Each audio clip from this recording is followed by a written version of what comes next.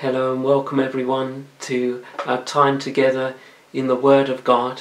Today we're going to be looking at Hezekiah's reforms and considering together the way the Lord used this man so mightily in the midst of such a difficult and dark day that he was in when he came to power.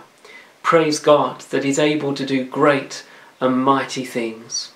And so if you turn with me in your Bibles to the book of 2 Chronicles, chapter 29, we're going to read the first 10 verses together, maybe a little bit more, and let's after that have a word of prayer, and then we'll get into the message together. So 2 Chronicles chapter 29, beginning from verse 1. Hezekiah began to reign when he was 25 years old, and he reigned 29 years in Jerusalem. And his mother's name was Abijah, the daughter of Zechariah. And he did that which was right in the sight of the Lord, according to all that David his father had done. He, in the first year of his reign, in the first month, opened the doors of the house of the Lord and repaired them. And he brought in the priests and the Levites, and gathered them together into the east street, and said unto them, Hear me, ye Levites, sanctify now yourselves, and sanctify the house of the Lord God of your fathers, and carry forth the filthiness out of the holy place. For our fathers have trespassed, and done that which was evil in the eyes of the Lord our God, and have forsaken him, and have turned away their faces from the habitation of the Lord, and turned their backs. Also they have shut up the doors of the porch, and put out the lamps, and have not burned incense, nor offered burnt offerings in the holy place unto the God of Israel. Wherefore the wrath of the Lord was upon Judah and Jerusalem, and he hath delivered them to trouble, to astonishment, and to hissing, as ye see with your eyes. For, lo, our fathers have fallen by the sword, and our sons and our daughters and our wives are in captivity for this. Now it is in mine heart to make a covenant with the Lord God of Israel, that his fierce wrath may turn away from us. My sons, be not negligent now, for the Lord has chosen you to stand before him and to serve him, and that ye should minister unto him and burn incense. Then the Levites arose. Let's have a word of prayer, shall we, and then consider something of this passage together. Dear Lord, we thank you that we serve a mighty God who reigns in heaven. We thank you that you are the King of kings and the Lord of lords. We thank you that you are able to do exceedingly abundantly above all that we could ask or think. You are above the flood, Lord, and there is nothing that raises up itself against you or the knowledge of God that will ever ultimately succeed. For you, O God, are on the throne, and there is none other. And we lift our eyes and our gaze and our hands unto you.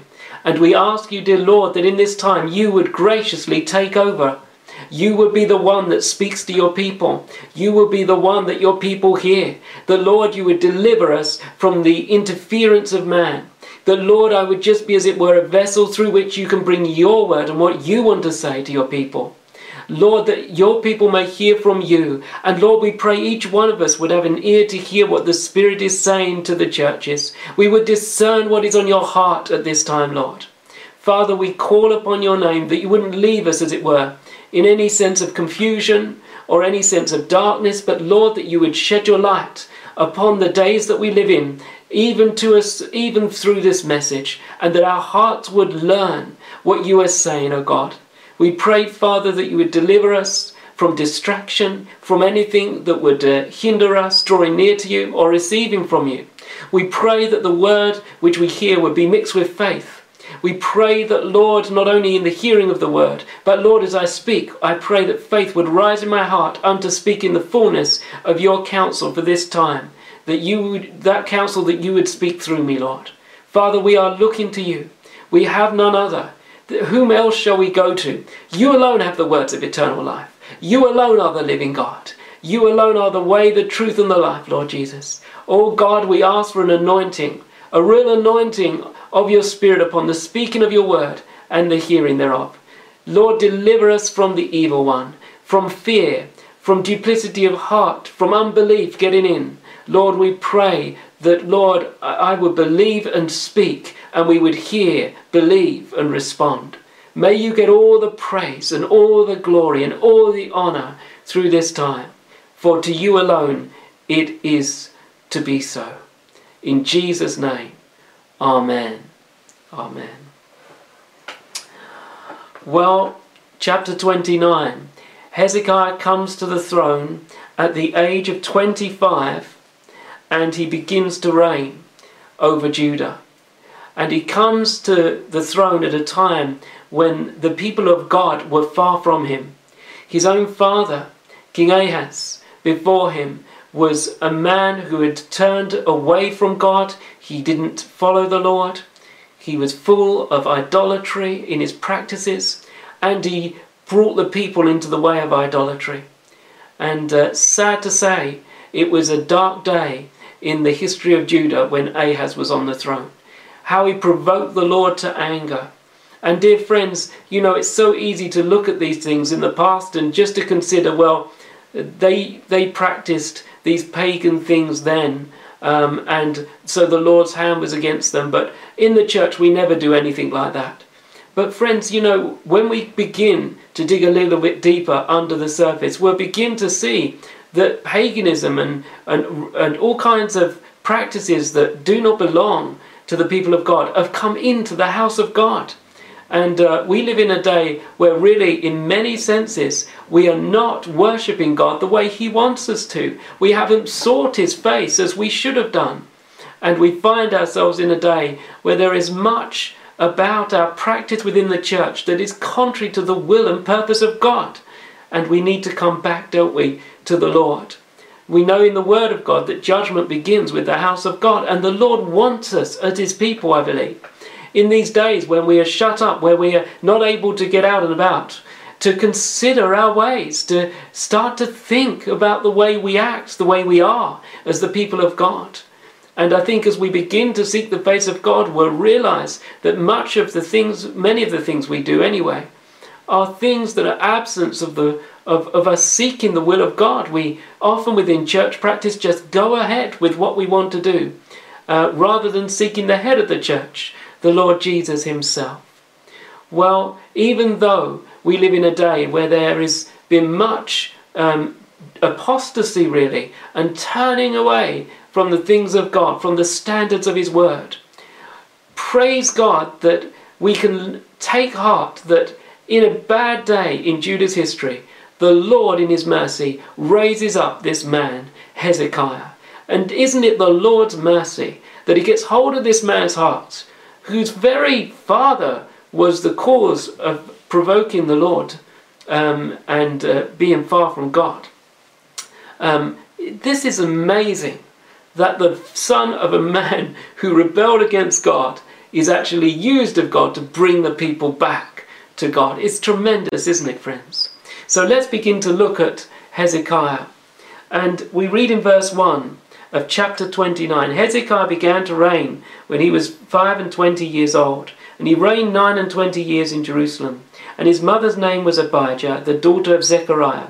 And he did what was right in the sight of the Lord, according to all that David his father had done. He was set on doing what was right in the eyes of the Lord. And rather than follow in his own father, Ahaz, he followed in a great type of the Lord Jesus, King David. And in verse 3 we go on to read, he in the first year of his reign, in the first month, opened the doors of the house of the Lord and repaired them.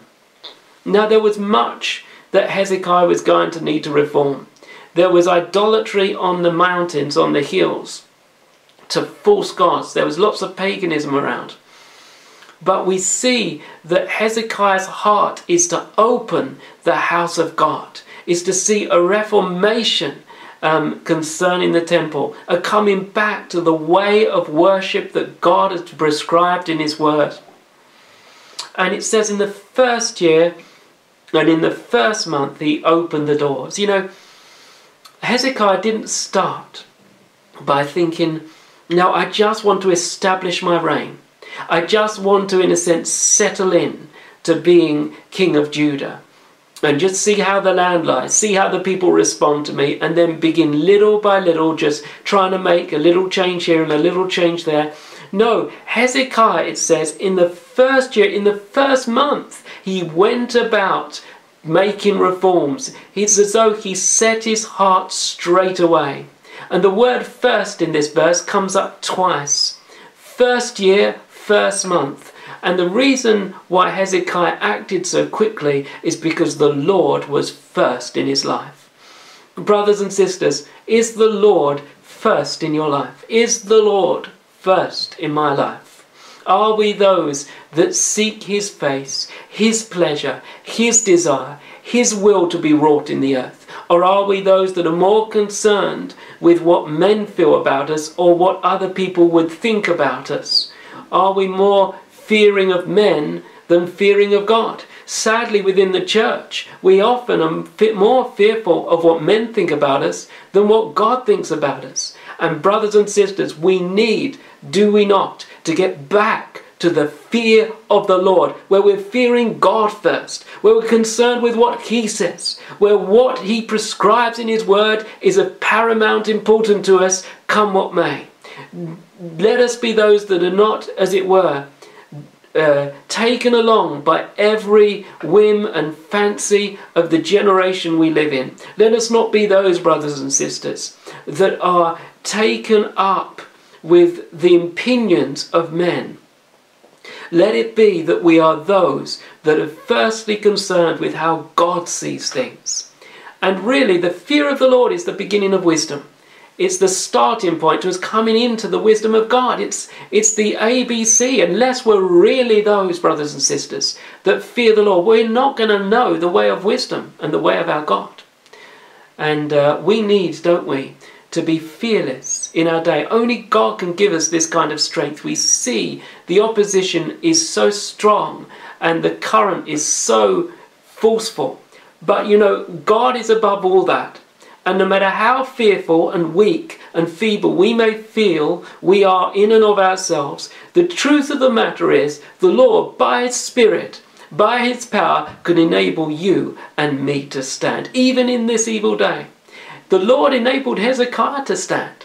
In a day when there was so much darkness, he'd come in on the back of his own father's apostasy and he'd straight away reversing the trend. It's amazing. But it shows that in Hezekiah's heart, his main concern was the will and purpose of God. Oh, that we would learn the lesson in our day, that we would get back to the word of God.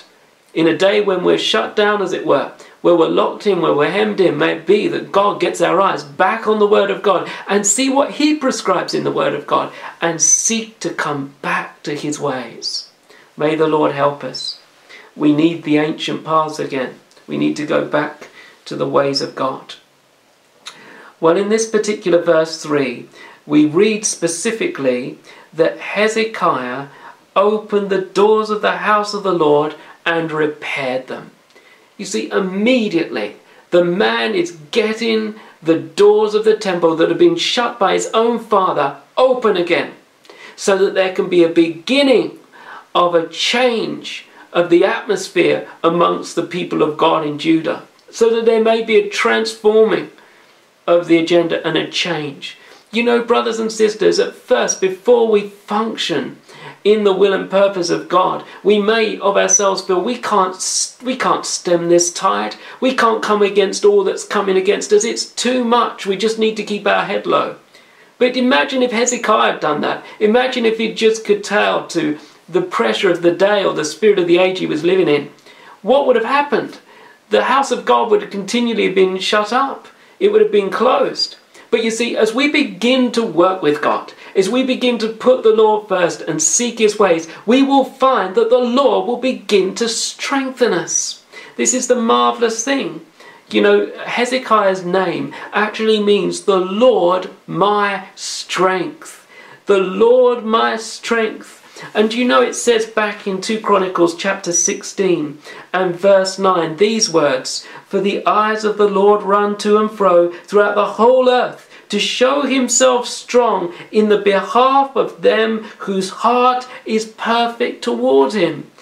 What a verse of scripture this is. What a revelation this is. That our God actually, the eyes of the Lord are looking to and fro. They run to and fro throughout the whole earth to show himself strong in behalf of those whose heart is perfect towards him. The Lord's looking for those whose hearts are towards him. And if our hearts are towards him, if we say, Lord, we want your will, come what may, in our nation. We want our church to be a church that stands on the word of God no matter what. We want to change where we need to change, in our own personal lives, in our family lives. Lord, show us your way. As we begin to go to task as the Lord leads us, we will find that the strength of the Lord God is with us. And he will enable us to stand in a way we could not have dreamt of. The Lord's not looking for the strong. The Lord's not looking for those who are able of himself. He's looking for those whose hearts are perfect towards him. He's looking for those who are not full of spiritual bravado and think they can take on the whole world. But he is looking for those whose hearts want to see the will of God in our day. Who don't just want to drift through their life and see nothing happening in their generation. They're happy just to see the multitudes go towards a lost eternity in hell. Is that what we want? Or are we those who on our watch want to see something of the Lord being glorified and lifted up in the church again? People turning to Christ. People on their knees repenting of their sin, turning to the living God. Do we want to see that? Or are we just quite happy to let things go as they will? Because what will people think of us if we make a difference or seek to walk with God in these days in a living way? You know, dear friends, it can be lonely to walk with the Lord because there's not many that go his path. But the truth of the matter is, it's better to have the consolation of the Lord than to have a million clap and applaud you and to be in the masses, as it were, yet far from God. No, dear friends, may it be that the Lord has a testimony in our day, come what may, no matter what the cost, that we'll be willing to rise up by the grace of God and by the strength of our Lord and be led of our head, the Lord Jesus, and begin to see something of a shaking of just the way things are within the house of God, that once again we might turn to the Lord and cry out to him, that God will once again give us that repentance and turning, that there might be even a move of God by his Spirit in our day. No doubt even the most optimistic of God's people, who yet had something in their heart for the Lord in the days of Ahaz, would have been dejected and thinking, what hope is there for us? We are so far from God, even the temple of God is closed up. But, dear friends, into the midst of such darkness and such hopelessness, the Lord raises up the very son of the one who was moving the people away from God. And he brings King Hezekiah to the fore. And there he is, there he sits, there he stands, there he moves by the grace and power of God. And he begins to see things happen because in his heart he's burdened for the house of God. Zeal for God's house had got a hold of this man. And by the power of the Spirit of God, he was beginning to move and beginning to know the enabling of God. Oh, would to God that the Lord could put some fire in our hearts, dear friends, that we're not satisfied just to see things as they are, but that there might be something of a dissatisfaction, a real holy dissatisfaction, that we are far from what God intended his people to be, even in these days. Does it not grieve our hearts that there's so much paganism, so much hedonism, so much apostasy that has come in? Does it not bother us that within our land, the church of the living God that once stood strong and with a clear, resonating voice into society has now seemingly got no voice at all, or at least very little? Where are the leaders and where are those who will stand for the purposes of God and seek his face unto hearing his voice? Oh, dear friends, we can be so full of our own impressions and our own agendas and what we think need to happen in these days. But who will get on their knees and seek God and ask him how he sees things? May it be, dear friends, that we begin to seek God. And as we seek him, he will burden our heart with what he wants to do, even in our day.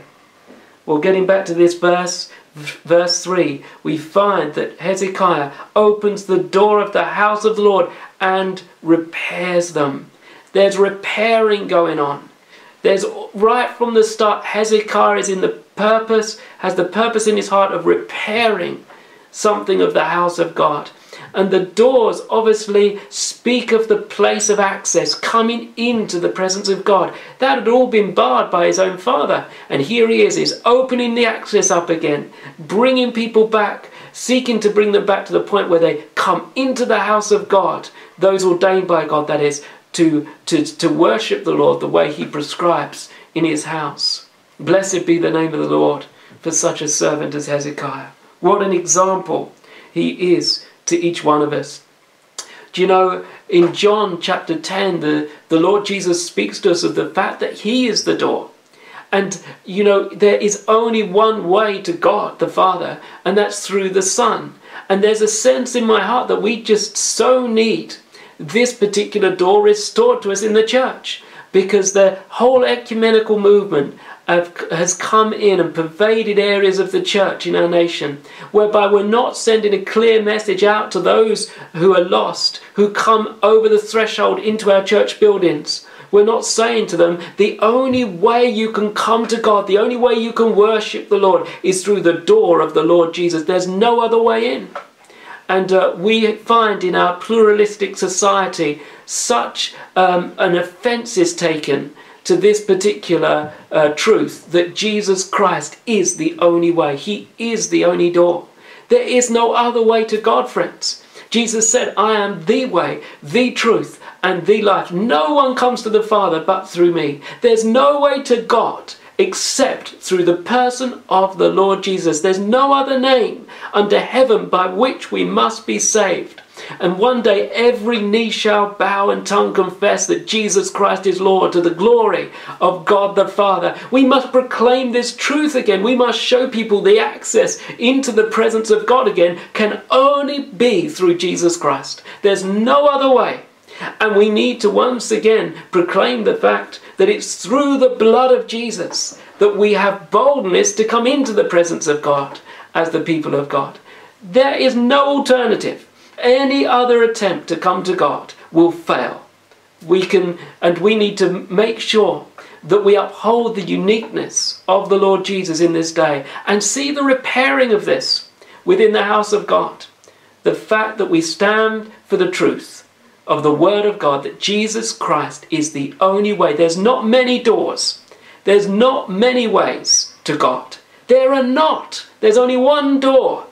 And that's the door of the Lord Jesus. There's only one way in, friends. And God will not receive us any other way unless we come through the person of the Lord Jesus. May the Lord restore us to this truth. And it's so sad because it's so basic. Yet we need to speak these things, even in our day, because we find that at places there's been a closing up of the door. People can't come into the presence of God. They can't come in because there's a barring, as it were, into the very presence of God in churches. We prescribe alternative methods and ways and sensual things and gimmicks to bring people into a kind of experience of God, not realizing that we haven't told them that the only way you can come to God is through this door, through the person of the Lord Jesus. Oh, may we once again proclaim the uniqueness of Christ and the fact that he is the door. This is something that needs to be repaired in our day, isn't it, friends? And isn't it something that needs to be repaired first? That the gospel we preach is the true gospel. That we preach that Jesus Christ alone can save souls. That we truly come to that place where we're in the midst of a multitude of religions that have swept through our land, we maintain the truth of the Word of God, that Jesus Christ is the only way. He is the door. Hallelujah. And we can know the presence of God. We need to know that way in again, into the presence of God, don't we? You know, we often think as well, as the Lord's people, that we can just come to God as we are. Doesn't matter how we've been acting or anything. We don't worry about confessing our sins perhaps at times. I think sadly there can be a sort of slapdash approach we can have to coming into the house of God. Let me put it on this level also. That as God's people, we don't consider something of the tremendous privilege we have to come into the presence of God through the Lord Jesus. And I would to God that there might be that preparation of heart, that as the people of God, as we come near to God, that we know that our hearts have been made ready. You know, you remember what it says in Psalm 24, who can ascend into the hill of the Lord? He who has clean hands and pure hearts. This is what we need to have in our days, isn't it, friends? Let me read these verses to you from Psalm 24. because I think it's significant for us. Who shall ascend, verse 3, into the hill of the Lord, or who shall stand in his holy place? He that has clean hands and a pure heart, who has not lifted up his soul unto vanity, nor sworn deceitfully. He shall receive the blessing from the Lord. Oh, the blessing of being in the presence of God. Oh, the wonder of it. Do you remember Psalm 16 speaks of in your presence is fullness of joy. At your right hand are pleasures forevermore. But I think at times we're trying to make different avenues into the presence of God. Ways that are not prescribed by God, and we create our own atmospheres, as it were, of the presence of God, rather than knowing the genuine work of the Spirit of God amongst us. May the Lord help us to see a repairing of this door. Jesus is the only way into the presence of God. And as we come by him in all reverence, may the Lord help us to see the kind of worship prescribed in his house that he's after. We'll come on to that in a little bit. Let's come back to these verses, shall we? Verse 4, speaking of Hezekiah, and he brought in the priests and the Levites and gathered them together into the east street. These priests and Levites that should have been attending to the service of God. He's bringing them together. He's calling them near because he's got a word for them. He's going to speak into their hearts. And he says in verse 5, hear me, ye Levites, sanctify now yourselves, and sanctify the house of the Lord God of your fathers, and carry forth the filthiness out of the holy place. Now firstly notice that when Hezekiah speaks to the priests and the Levites, those who should have been attending to the house of God, before he tells them to go into the house and carry out all the rubbish and all that had taken place as a result of King Ahaz being in power, before they could take all the rubbish out of the temple, the Lord says to them, or Hezekiah says to them, sanctify yourselves. This is so important, brothers and sisters, for us to realize. You see, we're all called to be part of the priesthood of God in the kingdom of God today. And as believers, as those who come to minister, to offer spiritual sacrifices to God in his house, we need to see here, dear friends, that before we can be used of God in his house, to see a removal of things that are not of God, we firstly need to be sanctified. It's so easy just to be those that point the finger at others, or look at the house of God and point the finger and consider how terrible it is, and we tut and we sigh and we pass by as if to say, well, at least we're not like that. That's not the attitude of heart that God is after from his people. If we're going to be used by God, we need to come to that place where we realize our need to be sanctified. We need to be set apart. Maybe there's things in our lives that are idolatrous, that are contrary to the will of God. And the way to find that out is by getting before God and praying and asking the Lord, show me, is there any darkness in my heart? Is there any idolatry within me? Is there anything that's not of you in me? Is there any offensive way in me? And lead me in the way everlasting. This is the way we should be speaking as God's people, dear friends, in this time. We should be asking the Lord to sanctify us, by which we mean to clean us up, to set us apart from all that is godless unto all that is godly, that we might be holy unto the Lord, set apart for his purposes. How can we be instruments in his hands in clearing out what isn't of God, if what isn't of God is also in our hearts? We would be in hypocrisy, wouldn't we?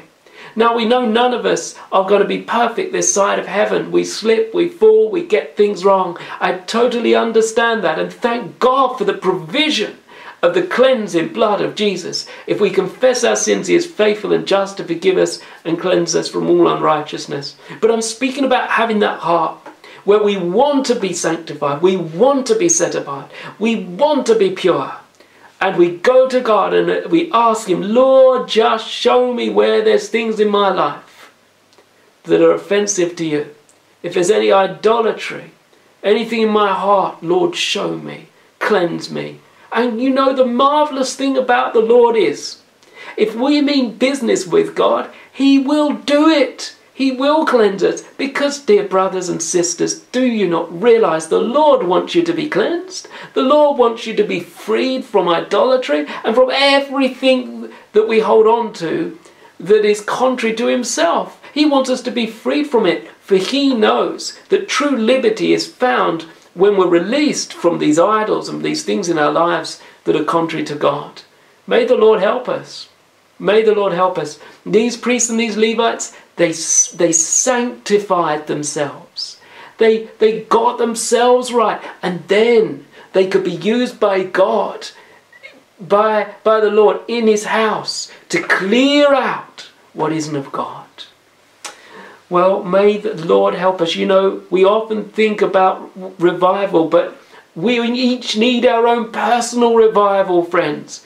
Revival begins with my life getting cleaned up, with your life getting cleaned up, with us meaning business with God and getting before him. Friends, it's not a terrible task to have to perform. It's a great privilege to be able to go to God and get our sins dealt with. Is it not a blessing to know the cleansing flow of the blood of the Lamb? Is it not a blessing to be sanctified? Of course it is. To be done with things that are in our lives that are contrary to the will of God. It's a blessing. The Lord is merciful. Blessed be his name. So these priests and these Levites were called by Hezekiah to sanctify themselves and then sanctify the house. And they were to carry out of the house all the filthiness that was in the holy place.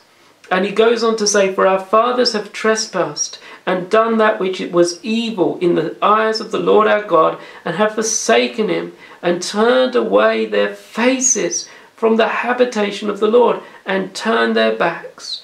Dear friends, this is what has happened to them, and we go on to read a little bit later that as a result of that, the wrath of God had come upon the people of Judah, and that as a result of his judgments, the sons and the daughters and the wives of these men were in captivity.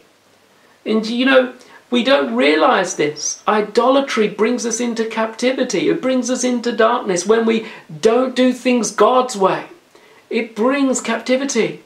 And so we find this had happened in the time of Judah. And dear brothers and sisters, let us be those, therefore, that seek our God, that there might be a releasing from the captivity and the oppression of something of the spirit that pervades our day, that we might know a period of time where we can be liberated in measure from something of the forces of darkness that are even now just oppressing many, even in the church. Let us be those that call on God for his help. Well, getting back to this particular verse then, verse 6, there is the realization that our fathers have trespassed. And this is the reason we've gone so far from God. Our forefathers went far from God just in recent generations. Praise God that many generations before, our fathers were walking with God. But unfortunately, we find that in more recent generations there's been a turning away from God in his house. So for the sake of the Lord's glory, really, Hezekiah is a burden here. He sees that the families are in bondage because of the way that his own father and before them the idolatrous leaders had led the people astray. Brothers and sisters, may God help us to see a cleaning out from the sanctuary of all that is not of God. This is a time when we can ask God, Lord, show us what's in your house that is offensive to you. Show us what's in the holy place that shouldn't be there. You know, there's many things that we do within the house of God that we don't even ask the Lord whether it's right or not. There's many ceremonies. There's many traditions that have come into the house of God that have become a part of our church calendar that we don't even inquire of God. Now, are you pleased with this, Lord? Is this something you want? We don't even check whether there's elements of paganism in some of the things we practice. We just go ahead year after year doing the same thing very often. And the Lord wants us, dear friends, to be those that are concerned for his name, to clear out everything that isn't of God. May the Lord show us, may the Lord reveal to us what isn't of himself. And may it be as we go into the sanctuary, as it were, that the Lord would be pleased in some of our churches where there needs a clearing out, to grant there be a clearing out of all that's offensive to him, that only that which is of him might remain.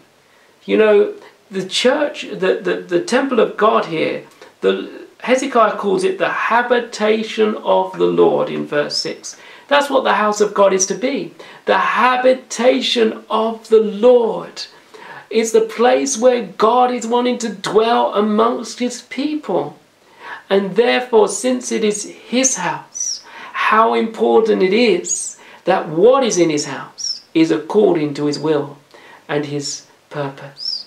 So, dear brothers and sisters, may we get before God. May the Spirit show us the way and grant us his leading. Moving on a little bit to verse 7. After we read about Hezekiah calling the people to take the rubbish out of the temple, we go on to read, also they have shut up the doors of the porch. Now remember, Hezekiah speaking to the priests and the Levites about what the fathers had done before him. They've shut up the doors of the porch and put out the lamps, and have not burned incense, nor offered burnt offerings in the holy place unto the God of Israel. There's been a putting out of the lamps. You know, the lampstand in the holy place was to be set there to shine light across that particular place. And it's amazing, this lampstand that was in the temple speaks to us of a number of things, but it speaks to us of the person of the Lord Jesus and the shining of light and the shining forth of what is light and what is good. You know, this is what it represents. You know, and we are to shine our light. A house set on a hill cannot be hidden. Is not to be hidden, Jesus said. We read of these things in Matthew chapter 5 and verse 16. I'm just going to turn there quickly. Matthew chapter 5. Let me read these words to you. Verse 14. Ye are the light of the world. A city that is set on a hill cannot be hid. Neither do men light a candle and put it under a bushel, but on the lampstand. And it giveth light unto all that are in the house. Let your light so shine before men that they may see your good works and glorify your Father which is in heaven. The Lord is wanting our light to shine to a lost world. He's wanting his light within the house of God, that which is of Christ, to shine. And also the fact with the lampstand is that it needed oil. And the oil speaks of the person of the Holy Spirit. And we need the illumination of the Spirit of God in the house of God. And yet we find so rarely, there is very rarely these days, the word being preached in the power of the Spirit and the Spirit illuminating the word to the people of God. Where is that light in these days? It's as though the light has gone dim, and it's as though the light of God's people have gone dim. We're not shining. We cover up the reality of the Lord Jesus. It's as though we're fearful of what men will think of us if we really shine. But we're to let the light of the truth of the gospel and of the Lord Jesus shine before men. Let them know that the God that we worship is the living God. Let our churches declare the reality of the brightness of the Lord Jesus and who he is. He's the light of the world. There is no light apart from him. Ultimately, there is only light in him, and light speaks of truth. We need the light of the truth of God's word illuminated to us by the Spirit of God once again in the house of God. May the Lord grant us in days ahead by his mercy and grace, once again, for leaders and pastors to get before God, not just to plunder commentaries, but to get into the word for themselves and ask the Spirit of God to illuminate the scriptures to them, to give them the word for the people of God. Yes, we need commentaries. Yes, we need to look at what others have said, to check ourselves out. But primarily we need to know the teaching of the Holy Spirit revealing the truth to us. There needs to be a shining in our day. There needs to be a shining from the people of God in our day. You know, there's the story of Ridley and Latimer, who were both burnt at the stake for standing for the word of God and against some of the teachings of Roman Catholicism. And one was feeling so fearful about it, understandably. And as they were tied together, one said to the other, "Play the man, for we shall light a light in this nation that by God's grace will never go out." But brothers and sisters, though that light was lit, and although the gospel was graciously preserved by God, and men and women up and down the land poured out their lives for the preservation of the gospel, they shone radiantly, the light of the truth of God's word in the midst of such opposition. Though there was a preservation, dear friends, we have come into a day whereby that light is burning dim. And there was a day here in Hezekiah's day where the lamp had actually been put out. You know, the lampstand in the book of Revelation speaks of the churches, and each church was represented by a lampstand. And the Lord can remove lampstands when the testimony is gone. And brothers and sisters, we need to pray that the Lord would restore us as his people, that there be a testimony yet in the land, and that there might be a move of God in our churches, that the light that is going dim will once again burn brightly and shine to the Lord's glory. Back to 2 Chronicles chapter 29, please. 2 Chronicles chapter 29.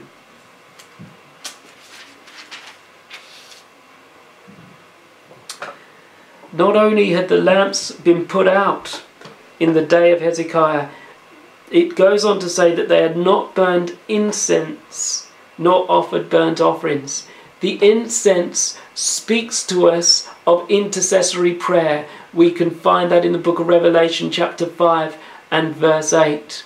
And in chapter 8 of book of Revelation, I think it's verse 4. These verses that speak of the incense rising to do with the prayers of the saints. One of the things that had gone out was the incense in the day of Hezekiah. No incense was being burnt. And we're living in a day, dear friends, where there's very little prayer in the house of God. The Lord Jesus himself said, "My house shall be called a house of prayer."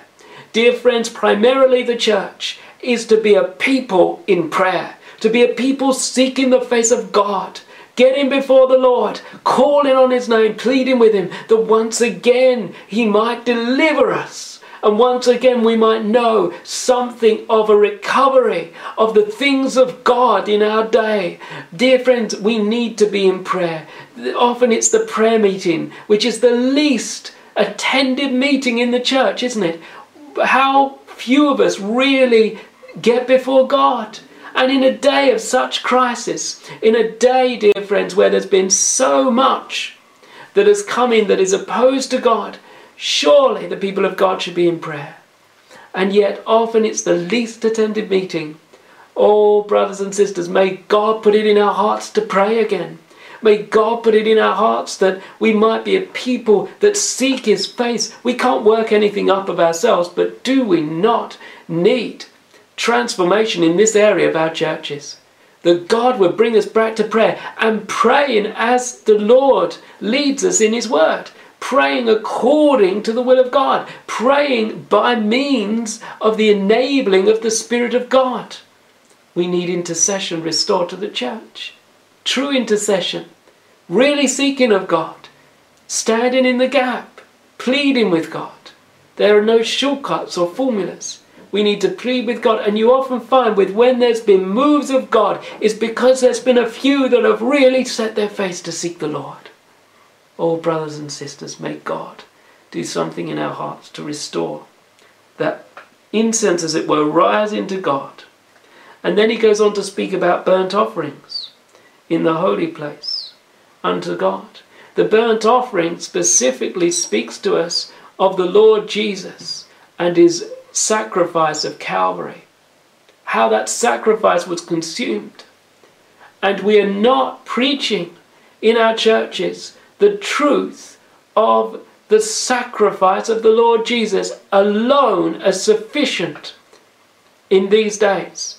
We have lost the proclamation of the cross in many respects. We're no longer preaching the truth of Calvary.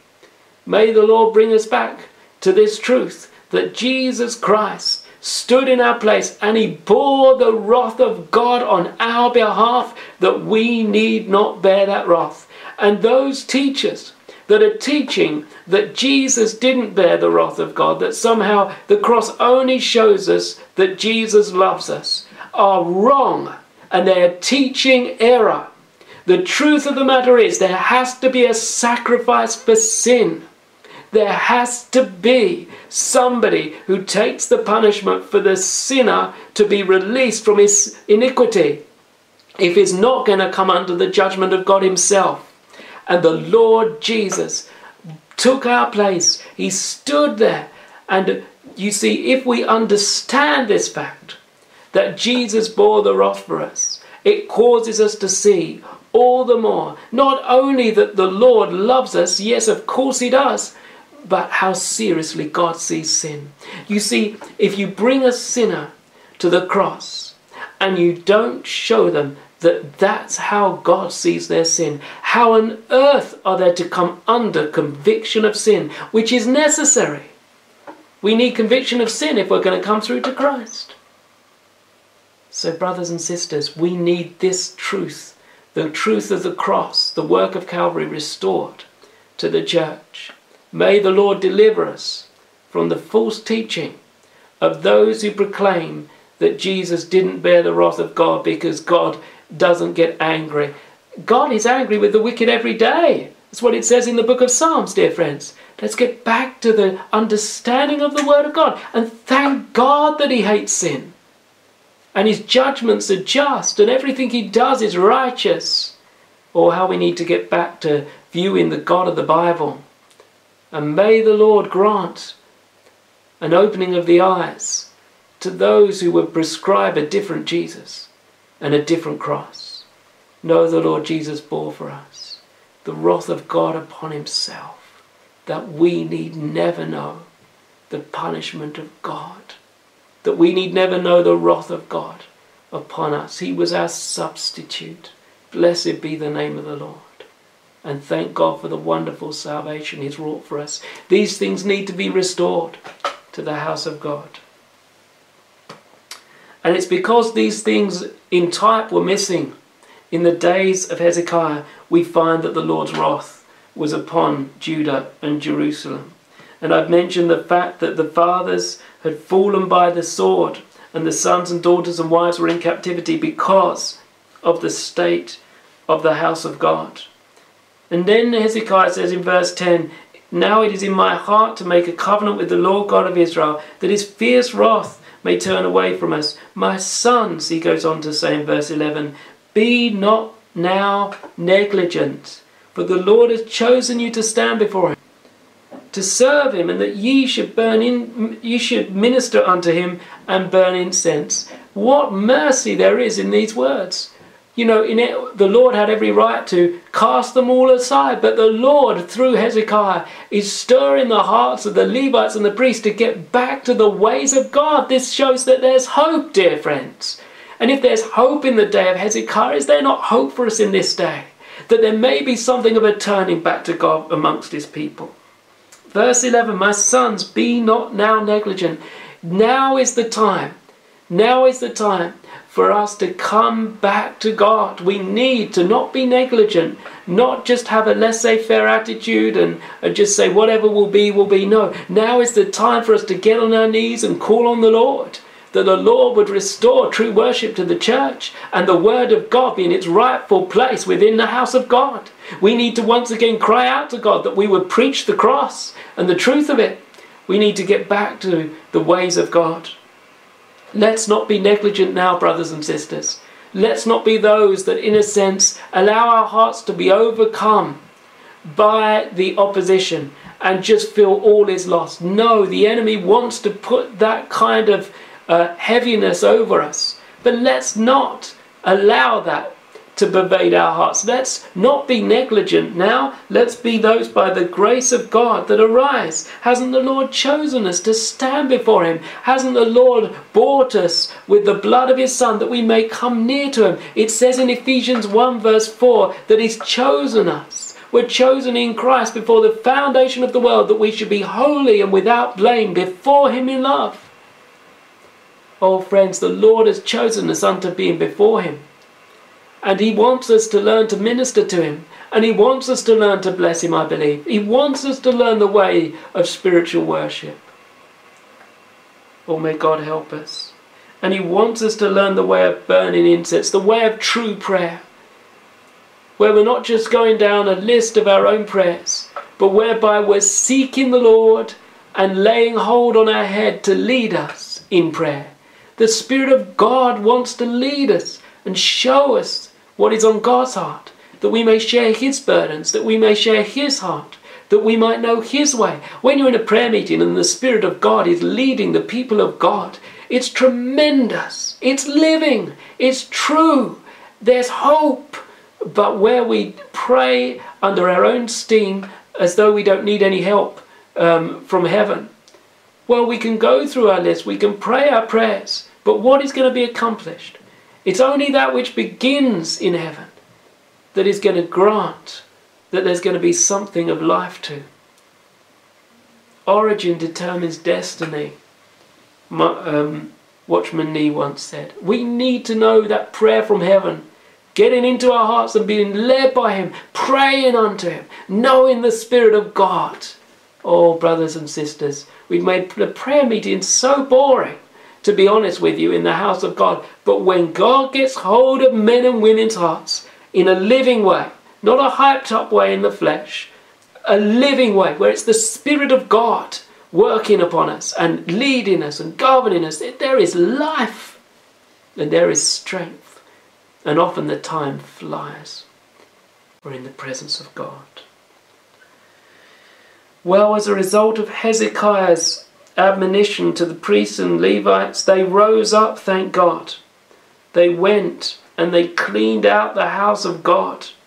They cleaned it out. They sanctified it. It says a little later on, after there's been this work of sanctifying going on, in verse 20, that Hezekiah the king rose early and gathered the rulers of the city and went up to the house of the Lord. Everything is early with Hezekiah. He doesn't wait years. When there's the need, he sees how far that his own generation had gone from God. He's about seeking that change early. He's rising early. He's doing things in the first year, in the first month. This is the heart that we need. Not that we rise up quickly and go and do our own thing, but that we rise up to prayer. We rise up to seek the face of God. That we rise up to call on his name in prayer, that the Lord would do something in our generation. Well, praise God, the Lord did a glorious work, and there was a casting out from the house of God everything that was not of God. Oh, would to God that that would happen in our day. Would to God that we would know the putting out of all that is not prescribed of him in his word. Prescribed of the Lord in his word. There'd be a putting out of it from the sanctuary. All the idolatry, all the every form of syncretism, the meshing of paganism with Christianity, everything like that, all that taken out of the house of God. So that all that we're left with is the Lord Jesus, with the Lord filling everything. Oh, what a day it will be when Christ filleth all in all. Brothers and sisters, let me come to conclusion. We read about the fact that the Levites stood with instruments of David and the priests with the trumpets. We read about the fact that all the congregation worshipped and the singers sang and the trumpets sounded. Would to hear this worship that's been sanctified, this worship that's to God, this worship that's a result of all that's not of God taken out of the house of God. And then we go on to read, moreover, Hezekiah the king and the princes commanded the Levites to sing praise unto the Lord with the words of David and of Asaph the seer. And they sang praises with gladness, and they bowed their heads and worshipped. What a marvellous thing it is. There's consecration going on here. There's putting things right going on here. Oh, blessed be the name of the Lord. We go on to read towards the end about the burnt offerings, that they were in abundance with the fat of the peace offerings and the drink offerings for every burnt offering. So the service of the house of the Lord was set in order. The service of the house of the Lord was set in order. In other words, set according to the order prescribed by God. This is what we need today, brothers and sisters. We need to do away with anything in the house of God that isn't of the order of the Lord. There's so many things that we don't even realize we do that God hasn't prescribed in his word. Where are we when it comes to the house of God? Do we seek the Lord's face? Do we inquire of him? Do we ask him, Lord, help us in our own fellowship to know a setting in order of what is of you? Worship the way you want to be worshipped. The ministry of the word restored. Oh friends, there's so many things we could speak of that have come into the house of God, that are called Christian, and really they haven't been prescribed of God. Traditions of men. Ask the Lord to show you. But brothers and sisters, may it be that in God's house, even in our day, we know a reformation.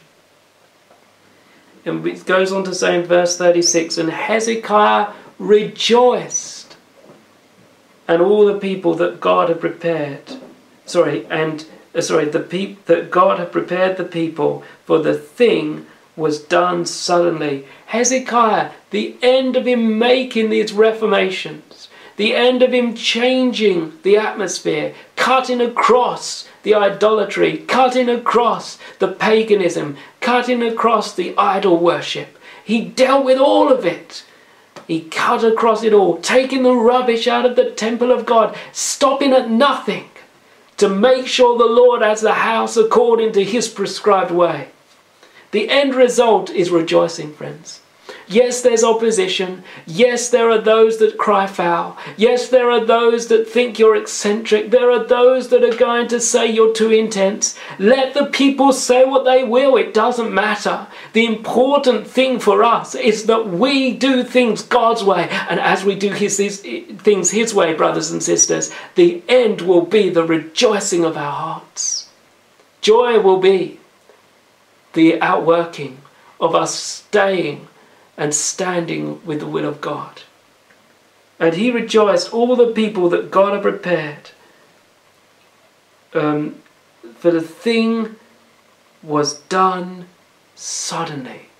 It's as though God suddenly got hold of his people and moved in their lives and put the burden and the desire and the zeal to see a change in their day.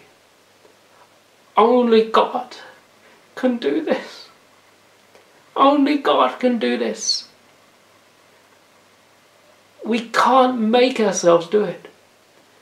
For all our desire and all our yearning for God's house to become what the Lord wants, and knowing that it's possible for there to be a house for God's glory in this day, at the end of the day, only God can do the suddenly. Only God. Brothers and sisters, what is it to us that the house of God is so far from what the Lord wants us to be? What is it to us that God is wanting to work in our day? What is it to us that so much of our practices within the house of God have not begun with God? They've begun with the traditions of men. They've begun with what men wanted to bring in.